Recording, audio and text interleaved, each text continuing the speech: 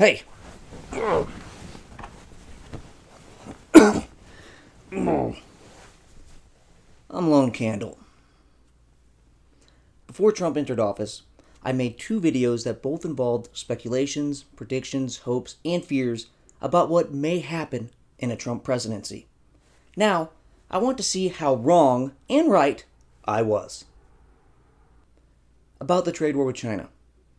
I said China was unlikely to give in any major way. Why? Because China can simply outlast a term-limited U.S. president. Because Trump's plan was to go it alone rather than to create a more powerful and worldwide coalition. And because China wants to deter other challenges by acting strong in this trade conflict. I also said that there'd likely be a weak bullshit deal that'd be trumpeted as a great success and victory. I was quite right on this one. China did not give in, and the Phase 1 deal that came out of the trade war was pretty minimal, although stronger than just a bullshit deal.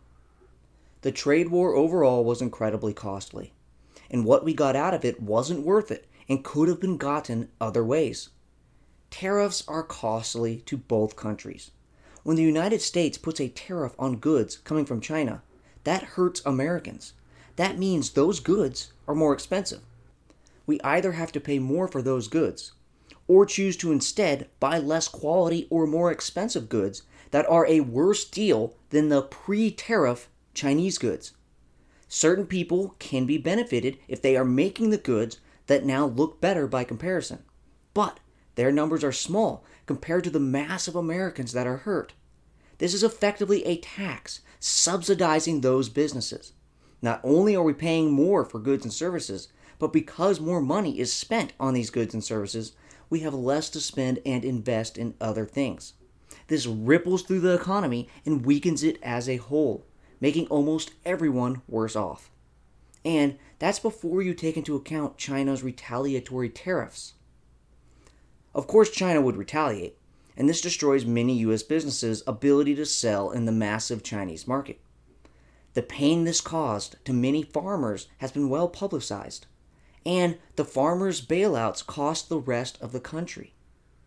So, the trade war was very expensive to Americans, and should be considered a terrible idea unless something major is gotten out of it. So what do we get out of it? A Phase 1 deal that doesn't appear like it will ever come to a Phase 2. In the deal, China agreed to buy more American goods for a few years. This is not what we're looking for. Agreeing to buy some more goods for a few years is in no way worth the cost of the trade war. And China isn't even fulfilling the agreement. They're buying less than they agreed to. In the deal, China does agree to make some reforms on intellectual property, which could have long-term consequences. However, this is not some great triumph because China offered to do this before the trade war began. As soon as Trump started threatening a trade war, China made an initial offering to do some stuff on intellectual property. Trump rejected this, fought a costly trade war, then gave in and just accepted the initial Chinese offering. This isn't China giving in, but the U.S. It was more costly than it needed to be because it looks like we could have gotten here without a single tariff. But still, China has agreed to make some changes. Are these a success, nevertheless? I can't say these are bullshit like I described in my expectations, but they are not the structural reforms we wanted. The reforms in the agreement follow trends that the Chinese were going toward anyways, are missing several important elements, may not be enforced well even if implemented on the books, and are obsolete or irrelevant in some areas. Still, the deal may have sped up some Chinese reforms and gives us an agreement to hold them to. It isn't nothing, but it isn't much. As I expected, the trade war was costly and didn't majorly affect Chinese behavior.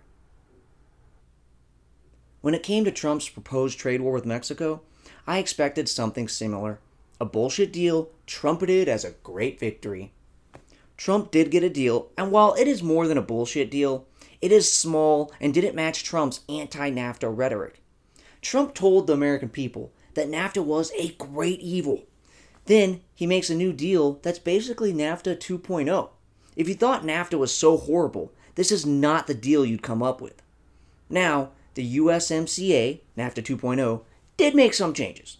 Some of them are good, some of them are bad, and likely this agreement is a net improvement. So I was wrong to expect a bullshit deal, but my general expectation of a limited agreement that didn't match the anti-NAFTA rhetoric was correct.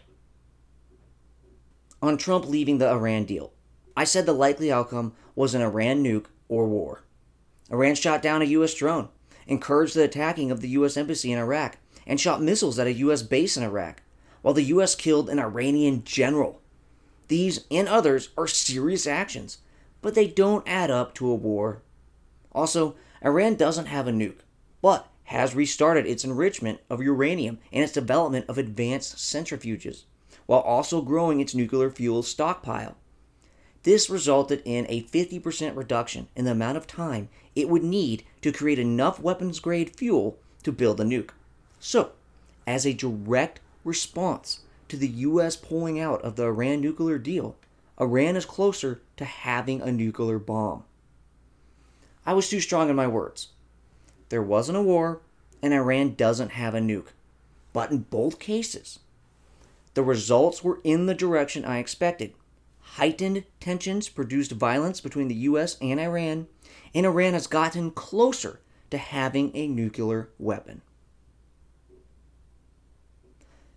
I said that, thanks to Trump, climate change is fucked. Well, he certainly did take actions that hurt climate change when we desperately need actions pushing us forward. But these actions weren't as damaging as they could have been thanks to some states still promoting low-carbon activities, businesses and individuals preferring low carbon, the difficulty of changing things in the monster that is the federal bureaucracy, and the world not majorly retaliating by polluting more than they already are. Also, it's hard to say when we are fucked. Climate change predictions are based on models, and they have a wide range of error. We could be confident that the world is getting warmer. We could be confident that humans are causing it. And I think we can conclude that major action is justified. But we can't confidently say that due to 4 years of Trump, we are now officially fucked. We probably are, though. As far as the national debt goes, I expected Trump to explode the national debt. And he in fact did. I optimistically hoped Congress would stop him. But the Republicans, who cried like babies who had their lollipops stolen during the Obama administration, lost their strict principled concern about the debt when a Republican was in office. Congress did limit spending to less than Trump would have liked, but still allowed the debt to explode, even pre-COVID. Specifically, the Trump tax cuts, which had some good stuff in them, did not cut nearly enough loopholes, and on net, the tax cuts will weaken the country due to the added debt. On the Affordable Care Act, I speculated that it may be gone. The Republican Congress did try to majorly change it, but John McCain gave that the thumbs down. Congress and Trump did weaken it in a variety of ways, but it still exists and isn't that much weaker than it was before. So my speculation that Obamacare could be gone wasn't correct. Trump has scolded NATO members for not paying their fair share. I agree with his criticism and suggested hopefully that maybe he'll help. Military spending by NATO countries have gone up during the Trump years. It's hard to tell if this is because of Trump or the growing threat of Russia. But Trump may have had a positive impact here, although it's questionable whether his anti-NATO rhetoric was worth the results. Also, while the U.S. hopes to spend relatively less on NATO, we are spending a lot more on Europe in general in response to threats from Russia. And we actually have more troops in Europe now than pre-Trump. So it's not like we're shouldering a smaller burden. But my hopes that maybe Trump would help increase NATO member state spending may have come true. I suggested that with Melania Trump as First Lady of the United States, we'd have the hottest First Lady in history. While we can't compete with all them French mistresses, Melania is in fact the hottest first lady in American history. So this expectation was dead on. Before entering the presidency, Trump made a big deal about banning lobbyists and draining the swamp. I suspected that he wouldn't really do much. I was right. What he did do was limited and riddled with loopholes, and he actually weakened some Obama rules. Trump issued an executive order that, among other things, banned officials from lobbying the agency they worked in for 5 years after they left, but let them lobby other parts of government. Obama's rules said administration officials couldn't contact their former agencies for 2 years. Trump changed it to 1 year for everyone except cabinet-level appointees. Lobbyists say that's huge for them. Hiring someone for a year while you wait for the 1-year ban to run out makes sense, but 2-year-old contacts are too stale. At least dozens in the Trump administration left and went straight to lobbying. Lots of them skirted the rules by being able to claim they were not officially lobbying when in reality they were. Others easily sailed through other loopholes that Trump failed to close. Lobbying rules have always been riddled with loopholes, and Trump did little to end them. Congressional action is needed to tighten many of them, but the Trump White House didn't strongly push Congress to pass such legislation. Many legislators worked on anti-lobbyist bills, but received little help from the White House. Actual lobbyists said that with Trump's rules in place, the lobbying business boomed. Obama issued some waivers, but Trump's rules allowed him to do it without disclosure. So Trump could break his lobbying rules whenever he wanted, and the American people wouldn't even know about it. Former lobbyists have worked at high levels in the Trump administration. The acting administrator of the Environmental Protection Agency was a coal industry lobbyist. The acting Interior Department secretary was a natural resources lobbyist. Hundreds of lobbyists have worked in the Trump administration. Trump gave out more lobbyist waivers in 4 months than Obama did in 8 years, and tried to do so in secret without giving a public rationale for the ethics waivers. His chief of staff, chief strategist, and counselor all received waivers. Trump proposed 5 promises on lobbying and only delivered on 1, banning administration officials from lobbying on behalf of foreign governments and overseas political parties after they left the administration. And even there, he failed to extend the ban to congressional officials like he said he would. And the ban only applies to the agency the person worked at. They can still lobby other parts of government. Trump complained about lobbyists donating money to political campaigns on behalf of foreign governments. He said he would end the practice. He did not. And those types of foreign lobbyists raised large sums of money for his re-election campaign. Every administration fails to greatly diminish lobbying, but Trump talked a big game about draining the swamp and all that he'd do to limit the influence of lobbyists, when in reality, he increased their power and influence. That he'd fail on these promises, I suspected. I said that the biggest thing about Trump was if he doesn't do anything stupid. I talked about hoping that maybe the experts would make most of the decisions and maybe Republicans in Congress like Paul Ryan would have major influence over Trump. At times, this was true, but in other situations, it wasn't. Over time, Trump fired more and more quality experts and replaced them with people more loyal. Paul Ryan actually quit Congress. Still, outside immigration and how Trump talks about international relations, Trump wasn't too crazily different than any other Republican, and Republicans in Congress didn't give him whatever he wanted. What really blew the argument that Trump didn't do anything too stupid was COVID.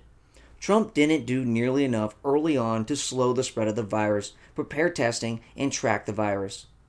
And he failed in a classic, ignorant, and biased Trump way that it's hard to see other presidents doing, Democrat or Republican. Trump's denial of the virus and lack of presidential focus on it got people killed. So I'd say my hopes that Trump wouldn't do anything too stupid were dashed against the mighty walls that were Trump's poor COVID response. I made a video that discussed the biggest problem with Donald Trump. I said he shouldn't be president because he's too risky. This riskiness came down to two factors. He's incompetent on the issues and has a lack of commitment to democratic rule of law. I said that the risk of disaster from Trump is too high and the chance of benefit too low.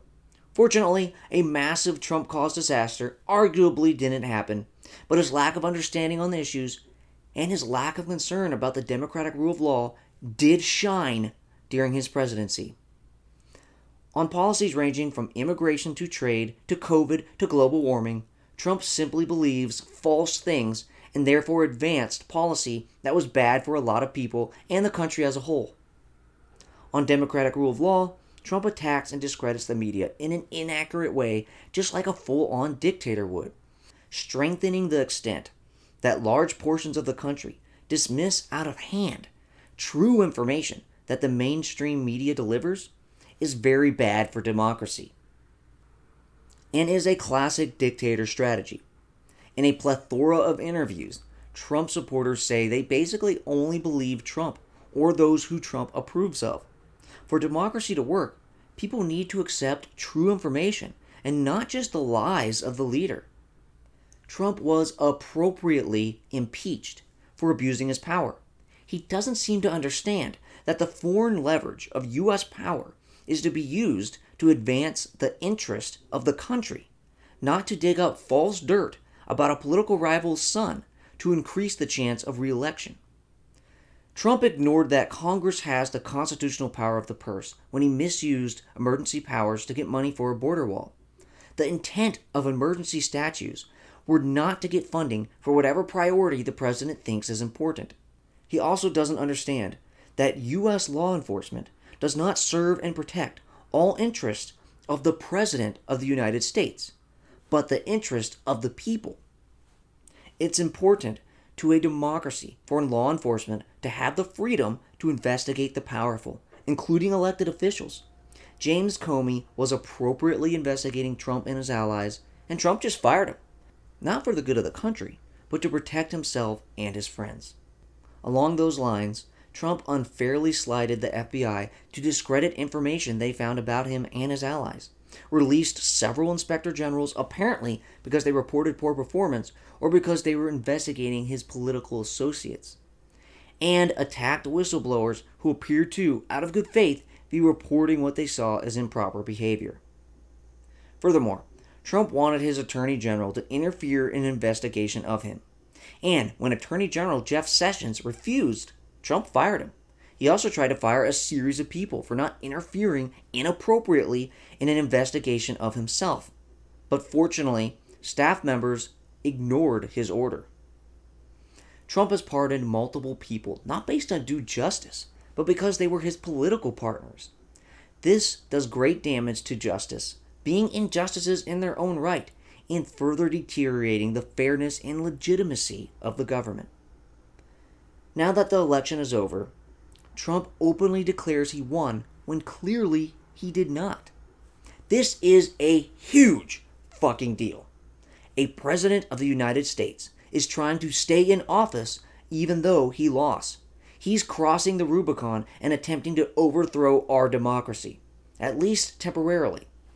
If a president loses an election, but then stays in power anyways, we are no longer living in a democratic country. Fortunately, it looks like his attempt will fail, but that a U.S. president would even try to steal an election is amazing. Even more so that the condemnation from his own party is quite minimal, and masses of his followers support his undemocratic actions. In my video, I mentioned his extreme supporters who can't judge what he does with objective reason. I speculated that they may support his undemocratic actions. They do. They not only were blind to his actions that got him impeached, but say that he didn't do what he clearly did. Also, they don't think he should concede the election even when he clearly lost. They think all the media are just useless liars when they are not. The way his supporters believe the false things Trump says and dismiss the true things others say is extremely dangerous for democracy. And Trump cultivates these attitudes for his own political and personal purposes. Many Trump supporters' responses to such statements will be that the election was stolen and Trump actually won. Because this is a baseless and false belief, this would be people truly thinking they are supporting democracy, when in fact they're overthrowing it. Democracy doesn't always end in the knowing support of a dictator, but in blind fools passionately believing that they are supporting a democratically elected leader when they really shout for lies and authoritarianism. One reason other elected Republicans are so timid in standing up to Trump's unethical actions is because Trump has so many voting supporters who will retaliate against these politicians if they come out against Trump. These politicians care more about holding onto their seats of power and popular support than protecting U.S. democracy. They fear the wrath of Trump's fans voting them out in a primary if they speak the clear truth. Future leaders who care more about their agenda or power than democracy will see the success Trump has had in cultivating blind leader support in opposition to the democratic rule of law, and may exploit it themselves more skillfully and with the learned knowledge from Trump's example. That the pushback from his own party and supporters is so light, that so many are blind to his attempted coup and overturning of U.S. democracy, shows how vulnerable U.S. democracy is and could facilitate the end of this democracy in the future. Trump may be a direct line from a failed attempt to overturn democracy to a successful one. I was right to say Trump was risky as a danger to the democratic rule of law. Fortunately, it looks like his violations won't overturn the republic, but they have moved us closer in that direction and revealed how feeble U.S. democracy really is. I'm Lone Candle. Like me, comment me, love me. By love, I mean smash that subscribe button and hit that bell. Ho ho! Yeah.